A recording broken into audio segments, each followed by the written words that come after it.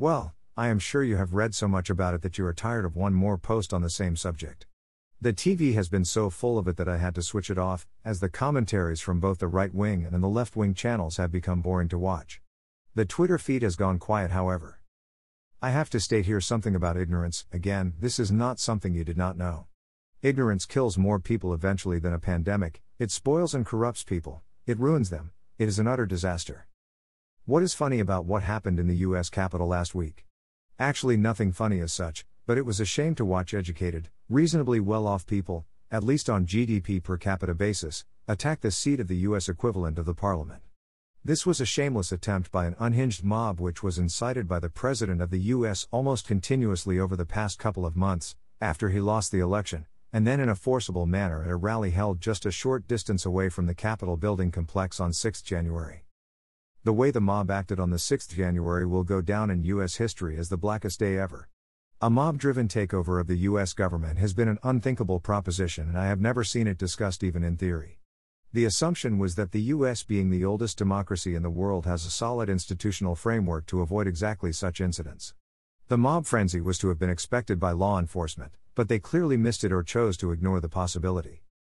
Is there any difference between such a mob-driven attack and what has transpired in so many other countries? Which country will now listen to the US preachings on democracy and the rule of law? Why should they listen? What credibility would Joe Biden have if he tries to preach to the countries who do the same thing? I think the US has unfortunately lost its moral leadership on democracy, for good. The incitement by a sitting US president to drive the mob along Pennsylvania Avenue towards the US Capitol to stop the certification of electoral votes is nothing but insurrection and subversion of democracy.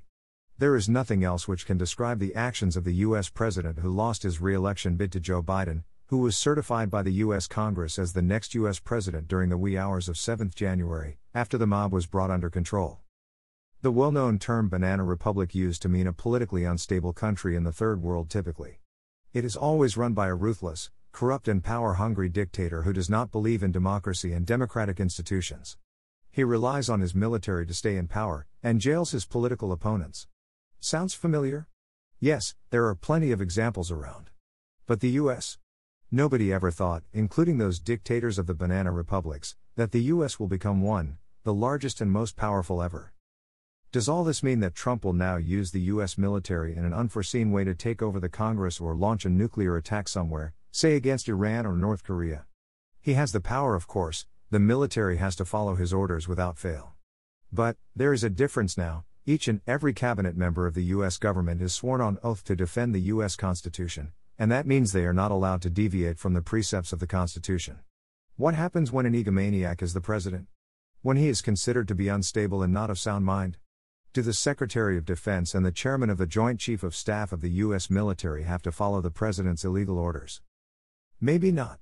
The House Speaker Nancy Pelosi has spoken to the head of the military about such an eventuality and Trump's access to the nuclear weapon launch codes.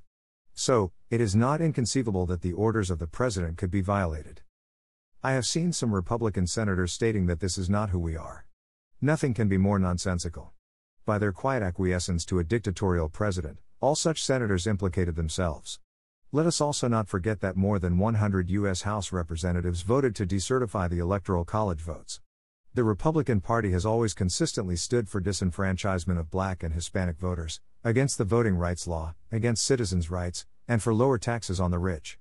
Their principles are now coming unhinged. They have clearly demonstrated that their blind allegiance towards a lousy president is holding them back from discharging their constitutionally mandated duties.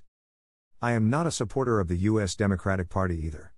The Democrats could never get their act together, and are increasingly going to be held subservient to the extreme left-leaning elements in their party. While that may be a welcome change for an old state party, it is not something that they have understood well. The top leadership is still dominated by old folks like Nancy Pelosi, Charles Schumer, and of course Joe Biden. They are all going to have a huge challenge administering a changed country riven by huge divisions caused by Trump's dividing policies. They are getting a faltering economy and the pandemic is raging nonstop. I wouldn't be surprised if Joe Biden has no time for extracurricular activities. He does not golf, I guess, and also no time for allies. What about Russia and China? Yes, of course. Anthony Blinken as the new Secretary of State should be getting ready to dirty his hands.